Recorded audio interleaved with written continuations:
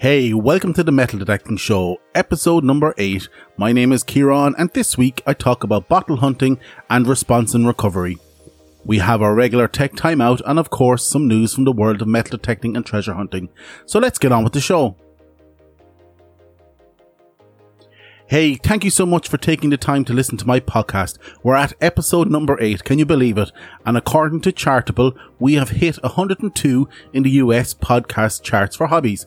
So, if I could ask a favour, could you tell all your friends and help us break through the 100 mark? If you could even tell one person, that would be awesome and would really help this podcast stay alive and well. Also, if you want to give me feedback or interact with the show, and I hope you do, please reach out to me on Twitter at DetectingThe or Instagram at the Metal Detecting Podcast, or if you want to pop me an email to Kieran, that's Ciaran at themetaldetectingshow.com.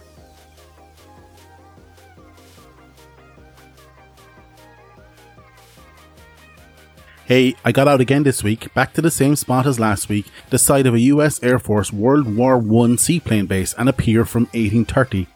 And as I discussed last week on the show, my plan was to grid the beach in approximately 20 to 30 metre square grids. However, when I got down to the site, the high tide dictated that my grid in fact be a 1.5 metre by 20 metre strip, which actually after the fact was perfect.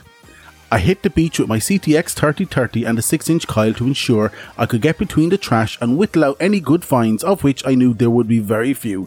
So over the next 90 minutes I recovered approximately 56 finds, of which 3 were spendies and 3 were iron concreted covered clad coins, and the rest were trash, which would be a normal return rate for me. You can see the pictures of my find on Instagram at the Metal Detecting Podcast. So a normal day at the beach for me this week. Next week I will repeat the search and go with the 6-inch coil again, being more disciplined in what I dig for.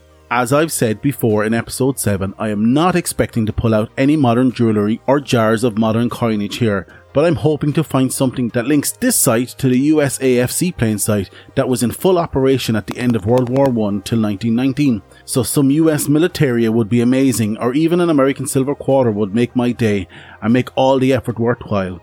It's a big enough beach and will entertain me for months on end, so I'll keep you posted each week on progress. Also, I've had contact to schedule a call with Nocted to discuss the support of my pulse dive, which will not charge up. I have sent my availability for a call, but as of now I'm still waiting on contact. But watch this space, I'll ensure to let you know of my experience. So this week I'm looking at YouTube at 2 guys pulling out bottle after bottle from a site they had found using their metal detectors, and my 8-year-old son, who generally will watch with me, asks the question I have heard several times before: can a metal detector detect bottles? And like any good dad, I went full nerd and dropped some knowledge bombs on him, explaining the 101 on bottle hunting, and afterwards I thought now that would be a great discussion for the podcast this week. So, can a metal detector detect a bottle? You all know the answer, and that is no, of course not, but it can detect the accompanying rubbish or trash that normally comes with bottles, for example, the metal bottle cap or foil wrappings. Now, I've heard rumours that if the metal content in the glass is high enough, then a modern detector can sense the bottle, but this is unconfirmed and unproven. Because of that, I will disregard the possibility here. If you had ground radar, you would be able to detect bottles or bottle dumps, and these are normally out of the budget of an amateur metal detectorist. So what is the deal with our fascination with bottles and bottle dumps? Well, I think if you understand how they came about, you'll see the attraction. You only have to go back 100 years to a time when country houses didn't have a city-provided rubbish or trash for my American listeners collection service. Instead, they depended on privy pits or dump sites off to the edge of their property where they would dump all their refuse and bury it away from prying eyes. If you consider that this was the time of snake oil salesmen and everything being sold in handmade glass bottles or clay pots, it meant that the majority of refuse didn't biodegrade and all that was left were bottles and clay pots. Now, if you also consider the collectability of some of these bottles resulting in a market for rare and good condition bottles, and conversely a price driven by demand, has led to some of these bottles being worth quite a significant amount of money. Now you know why we like to find bottle dumps or privy pits. If you're not collecting them yourself, you're selling them on to a collector for profit, and there's nothing wrong with that in my book. So, how do you find a bottle dump with a metal detector? Well, if you assume you're actually looking for iron, steel or other base metals, then you will need a detector that can operate with a large coil at a lower frequencies to ensure significant sensitivity to detect the accompanying metal trash. However, if this setup is not within the capability of your detector, then use the best detector you were born with, and that's your eyes. Look out for patches of ground that have old broken pottery on the surface accompanied by stinging nettles, as stinging nettles thrive in ground that is rich in nitrogen and phosphates that were produced by the rotting trash. What to look for when digging bottles? In the main, you're looking for bottles that were produced by hand prior to the 1900s. Now, how do you identify a handmade bottle? Well, an embossed label with a maker's mark at the bottom is a good sign. Also, a visible pontil mark. The pontil mark is the mark at the bottom of the bottle where it is attached to the glass blower's pontil rod. This is a sure indication of a handmade bottle, and the presence of a mold seam indicates that the bottle was produced during the 19th century, where mass production was coming on stream. Some bottles to look out for. For me, any bottle that is blue indicates that this was a poison or medicine bottle. And if it actually says poison in embossed letters, then all the better. And finally, I would love to find a Hamilton bottle, which looks like a fat torpedo, but I'm afraid unless I travel further afield, I will never find one of those. If you have any interesting bottles to show, then please send them to me on any of my social media. Next up is this week's Tech Timeout on response and recovery.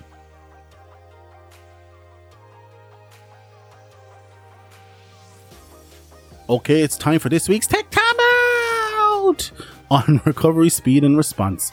Okay, let's talk about recovery and response. A lot of people mix these terms up, so let's start with a quick definition of each. Recovery speed is how quick your detector recovers after detecting a find.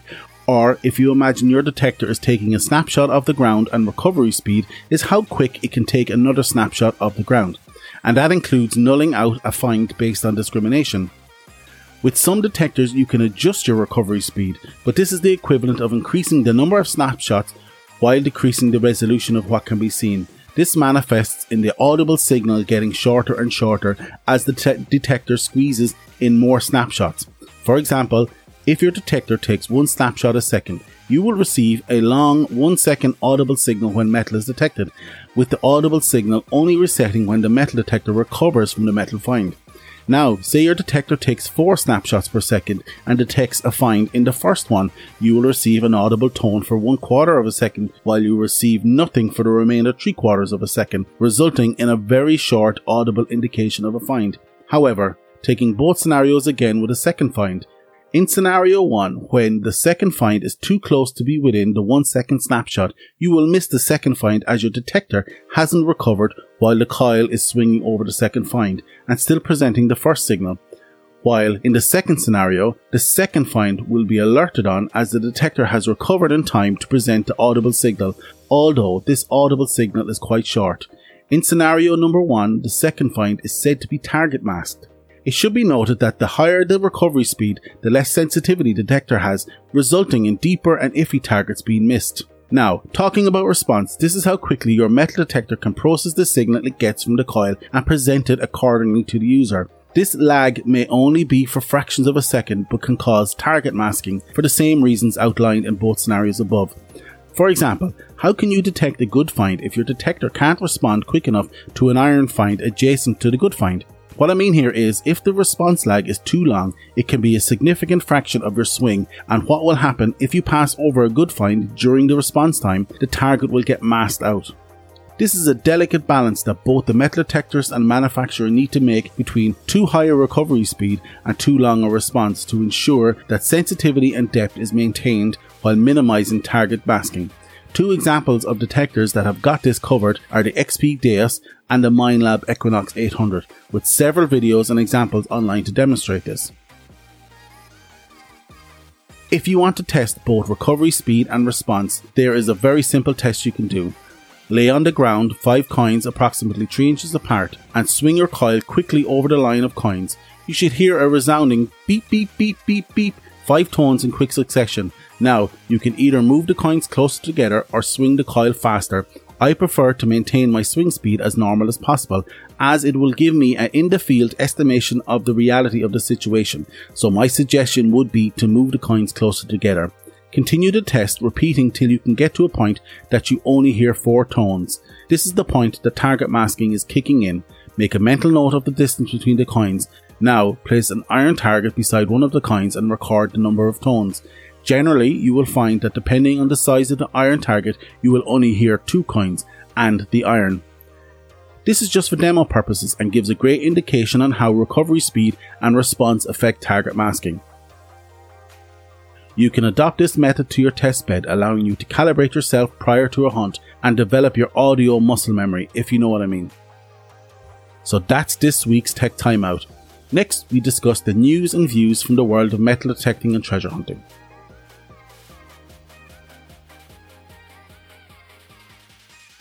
Okay everybody, time for the news and views from the world of metal detecting. There's a great little article in the Cyprus Mail this week which looks to be a reprint of an article in the Sunday Mail previously, but outlining the legal wrangling between several government bodies and Enigma Recoveries. Enigma Recoveries is a London-based company that has funded the well-known recovery company Odyssey Marine Exploration in the recovery of large amounts of marine artifacts off the coast of Lebanon. This has resulted in a 5-year-long battle for ownership. You can check out the links in the show notes for further details. Moving on to another great article in the Financial Times this week, an article I have seen several times this week posted across all forums and social media channels, and I suppose I'm not any different, and maybe you're familiar with it too, but the headline reads, "Museums get behind metal detectorists in their quest for treasure." And about time too, if you ask me. Now, saying that, the UK National Museum has always been the leading light in utilisation of amateur metal detectorists, and I would love it if many more national museums were as open.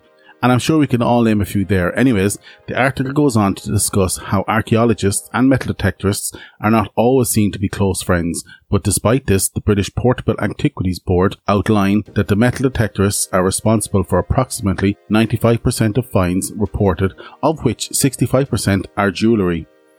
Check out the article, it's a great little read outlining the possibilities of what can happen when your government adopts a well-managed and inclusive system for metal detectorists. That's it for this week's news and views from the world of metal detecting. With this story and all the stories discussed this week, the original article links are in the show notes.